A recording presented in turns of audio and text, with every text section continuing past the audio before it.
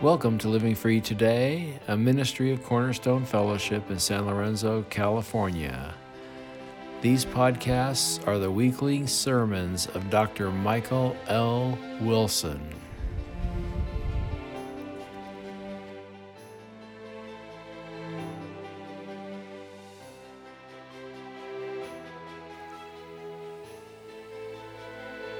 Please open your Bibles to Matthew 25. Matthew 25 is the last of the four end times or eschatological parables. The talk about the end times or what happens in the end times. These are eschatological parables. These are eschatological thoughts. That is the theological word that you learn in seminary about how things will end up. It is the study of end things. And there has been a study of talents and of 10 virgins, and this one, which is just a pretty solid story about judgment. And we shall look about where it fits and what it means. But first, what is the parable? The parable is Jesus returns, and when he returns, he sets up his throne, and he gathers all people in front of him, and he divides the righteous from the unrighteous, the saved from the unsaved, the sheep from the goats, and then he pronounces judgment. And in this parable, the judgment is based on what they did in relationship to Jesus, how they treated Jesus. And the saved will be welcomed into the kingdom that has been set up before the foundation of the world, and the unsaved will go into a place of fire prepared for the devil and his angels. And so one question that can be asked in this very straightforward teaching is, where does it exist in the end times? If you want to make a name for yourself, then study all the end time things and come up with a new order of events. And then when you do that, if it takes off, you'll be famous, as many authors have in the past. And so we have to ask, when does this happen? You have things about the end times in Daniel. You have things about the end times in Ezekiel. You have things about the end times in the book of Revelation. And where do we put this, since this sort of judgment is not mentioned anywhere else in the Bible? If you look in Revelation near the end, then there is a long line of people, and people are judged individually. Books are opened, and their individual works are judged, and that is what the revelation in the book of that is what the judgment in the book of Revelation is.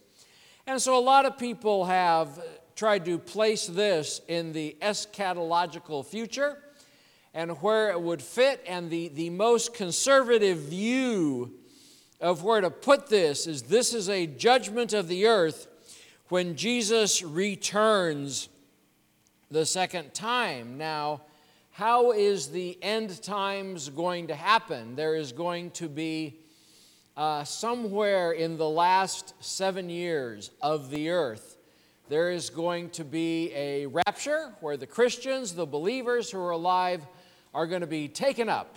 And there's movies like Left Behind and Thief in the Night and stuff like that talks about what happens on earth, and it's not pretty. What happens on earth is known as the tribulation. The last 7 years of this earth's existence is called the tribulation. The last 3.5 years of that 7 years is called the Great Tribulation, where God's wrath and man's anger toward God come to a point as they shake fists at each other and they yell at God, and God sends fiery hail down.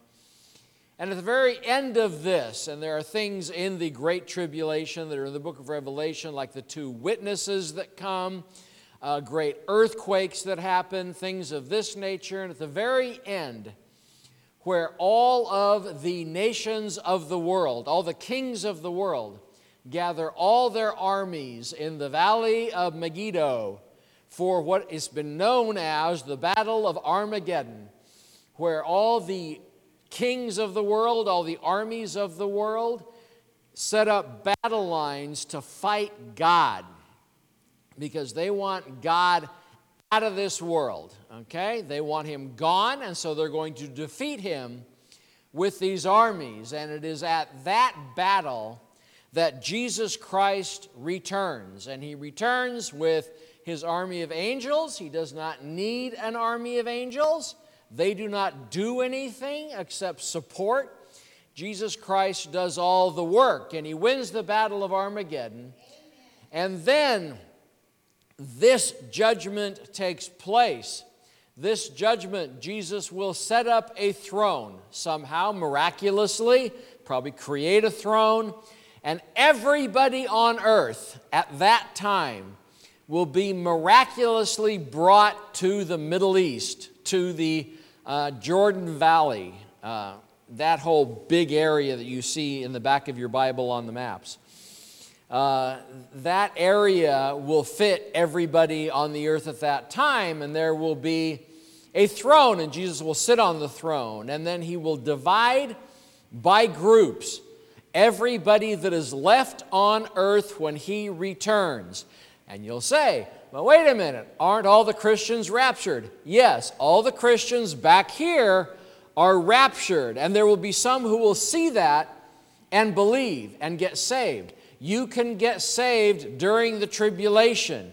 There are the two witnesses that are expressing truth about Jesus, and people will hear that and believe.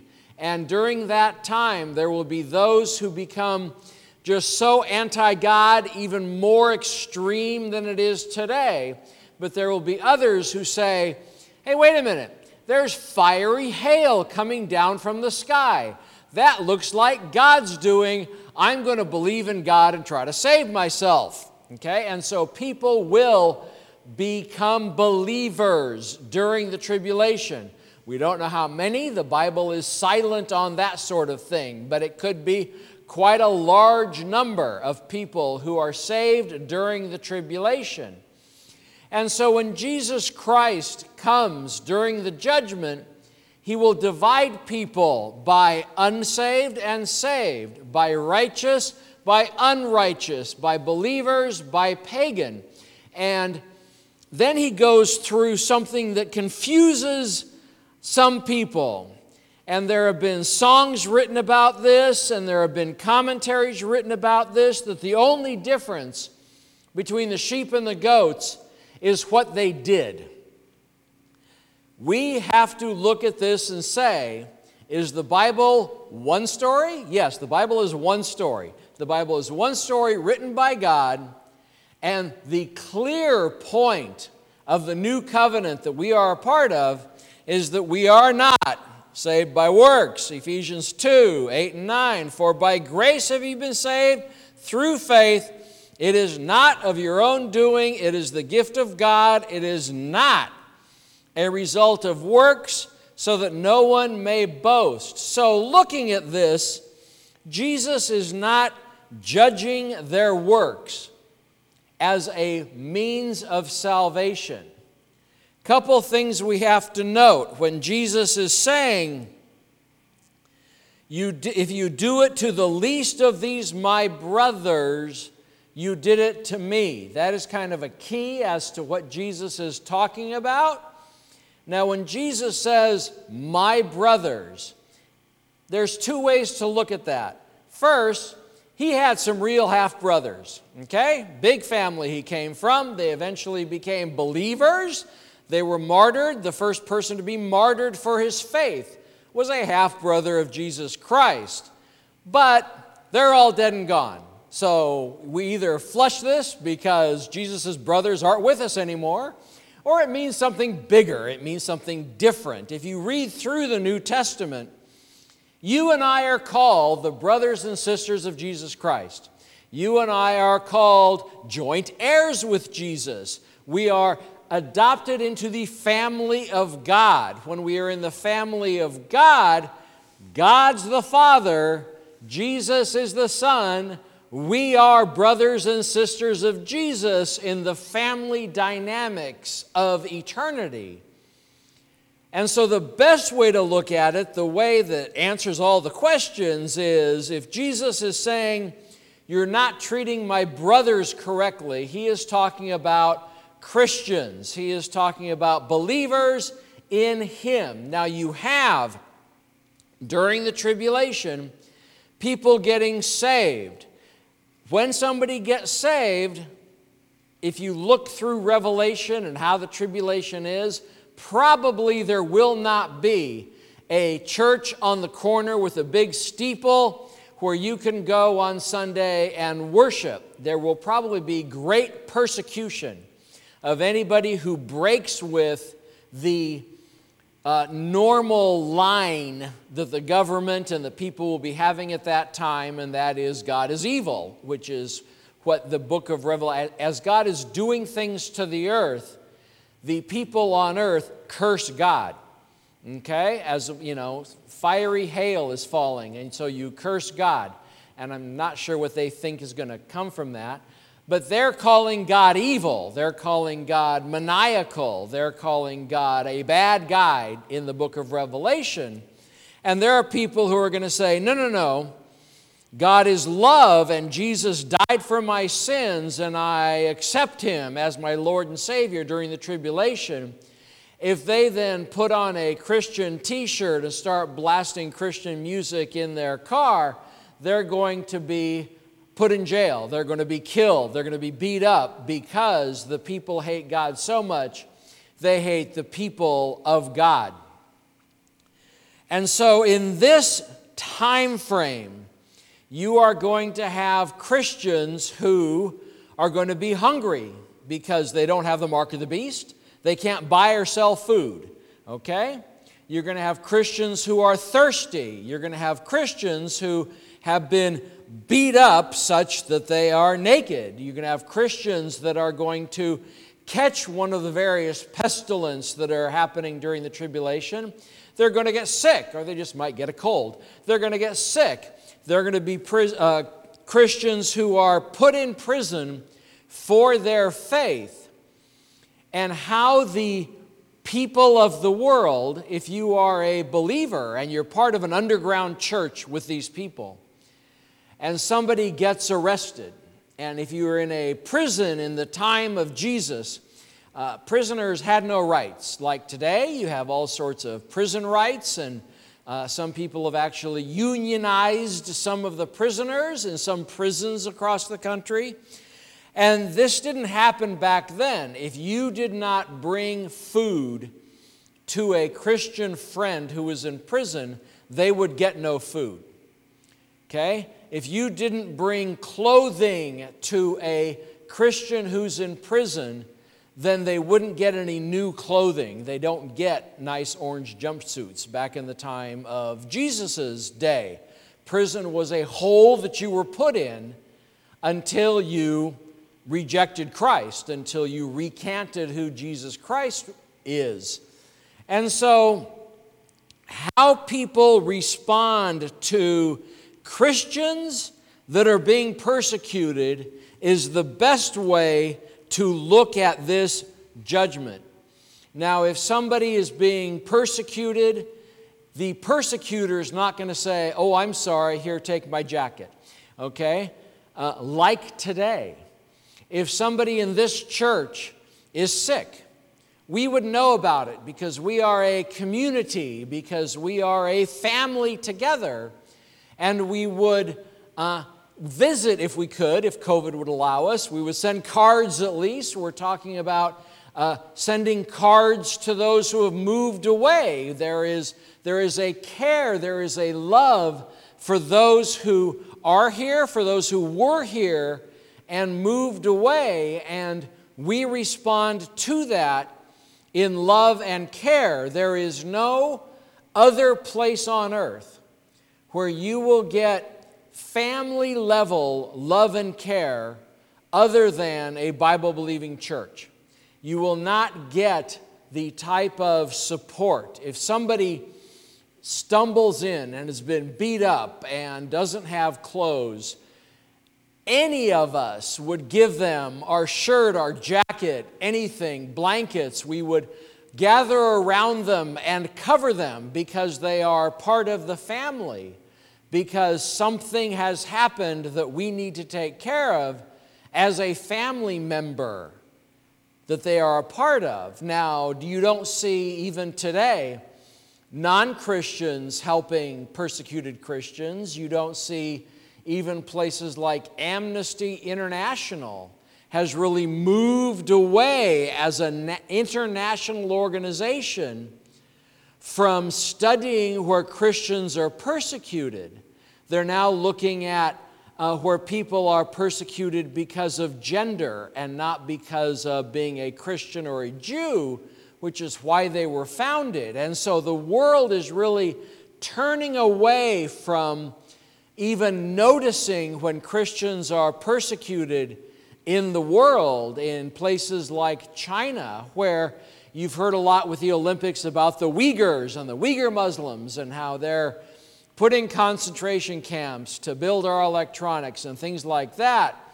Along with them, side by side with them, Christians were gathered up, and there are thousands upon thousands of Christians. There's over 1 million of the Uyghur Muslims, but there's thousands of Christians that were caught up in the sweep, and they're in concentration camps, but you never hear that on the Olympic news. You never hear that on anything that's happening in telling us about the world. And so you see the world moving away from even noticing when Christians are persecuted.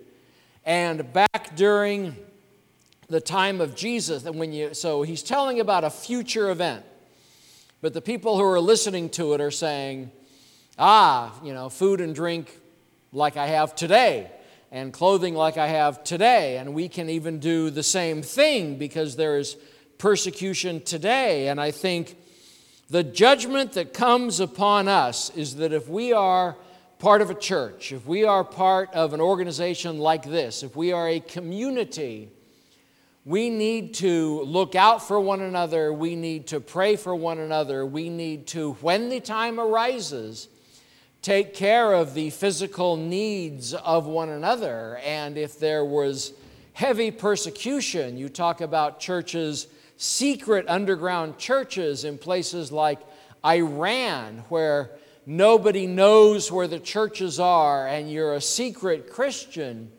If one of them gets beaten up, if one of them gets put in jail, it is the people of that church, not the government, not the person on the street, who will seek to take care of their needs as best as possible because there is a relationship there. And so if you look at I was hungry, there's, 6 things. There's hungry, thirsty, sick, naked, stranger, and prison. This is not a list of something to do. You don't tattoo this on the back of your hand and say, so did I feed somebody today? Did I visit somebody in prison today? These are representative things that happen during a time of great persecution against Christians, and it is going to be the Christians who step up to take care of one another. There will be as in Jesus' day, as in the tribulation, the families that come to church will become more and more rare. It's going to be a lot more individuals who come to Christ who are kicked out of their family, and the only family they have is what the church offers. And so what Jesus is saying, and what Jesus is saying to you and I, is that if you are a believer in Jesus Christ and you are participating in a church, then that will become evident in how you treat the church people. If you are an unbeliever and don't belong in a church, then you're treating the church people pretty bad, or at least ignoring them. And since we are the brothers and sisters of Christ, He takes it personally, apparently, according to this parable, when people of the earth that He has created, that He has died for, blow off the church people or don't care if we're hurting or if we're in trouble. And so this also is an indictment indictment almost to those who say they believe in Jesus Christ but do not go to church. If a person claims to be a Christian, and I've known people, you probably know people, who have said that, who said, yeah, it's just God and me. I don't need church. Well, if you don't need church, how is this sort of evaluation in Matthew 25 going to sit with you? You could be stand before Jesus and say, well, I believe in you, I love you, God, but they have never said a kind word to another Christian their entire life because they don't know any. Especially today, the only place where you're pretty much going to be set with all these people are like-minded concerning Christ. All these people are saved. All these people are going to be on the sheep side of this event. And we need to, of course, you're all going to be raptured, so you're not going to be there. These are people who get saved during the tribulation. But if the division was today, you would all be on the sheep side, and so we can support one another, we can love one another, we can be sure that if there is a need like hunger or thirst or sickness or prison or nakedness, that we would be there to do the best we can to help you and to be there with you. That is what a church promises, and somebody who does not belong to a church, doesn't know people in a church, they will never have that opportunity. And I think somebody can say, up and down, left and right, I love Jesus, no problem, great, I'm in there, I've accepted Him, He's my Lord. But if I've never, ever gotten to know church people so that I can support them, I think many of those people are going to end up on the goat side, because Jesus will just say, you didn't take the time to deal with any brother or sister of mine who was over there in that building needing your help, needing your prayer, needing your visiting, and you just didn't have the time to do it.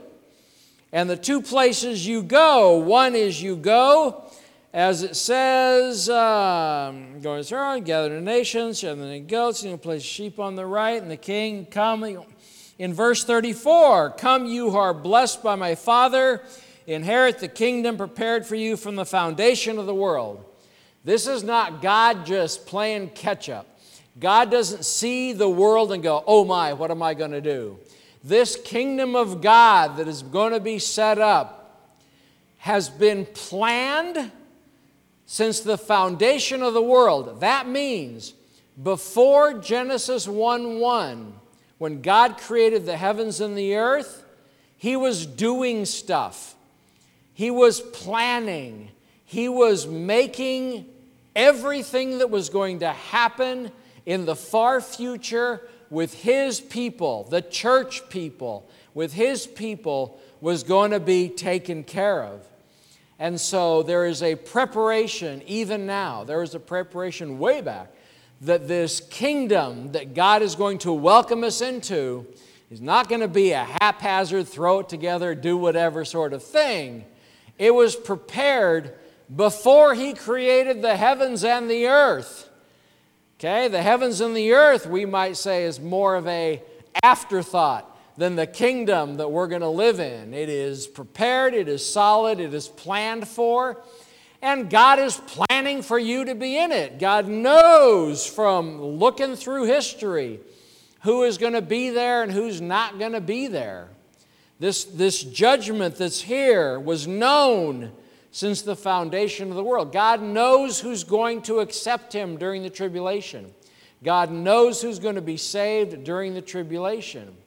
So God, knowing it all, judgment for Him, it may be a surprise to us. People on both sides seem pretty surprised in this.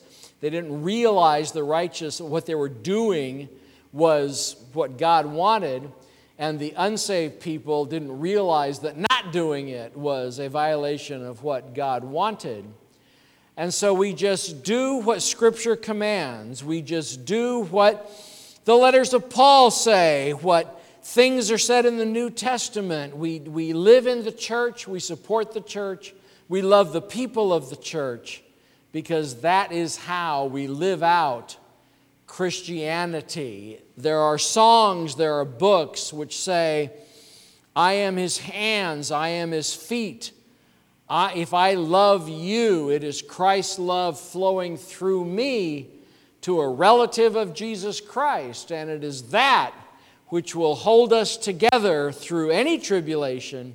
It is that which will hold us together no matter how the world comes against the church. Let us pray. Lord God Almighty, we can look and say, yes, a judgment is coming, but we can look and know beyond a shadow of a doubt that I am saved, and that in this salvation I am not going to be judged for my works, for you have died for all of my sins. And at the end of time, we will be welcomed in, and you will say, well done, good and faithful servant. Lord, we praise you for that, and I pray that we will take these end time parables very seriously, that if anybody asks us, how do we know? We can point to Matthew 25 and say, because the Bible tells us so. Lord, we praise you for that and ask your blessing on the remainder of the day. We ask this through the blood of Christ. Amen.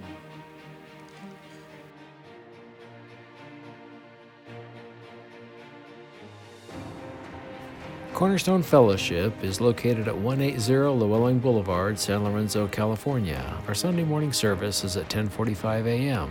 Our website is livingfreetoday.org, and our phone number is 510-278-2622. May God continue to bless you as you serve your King. God bless.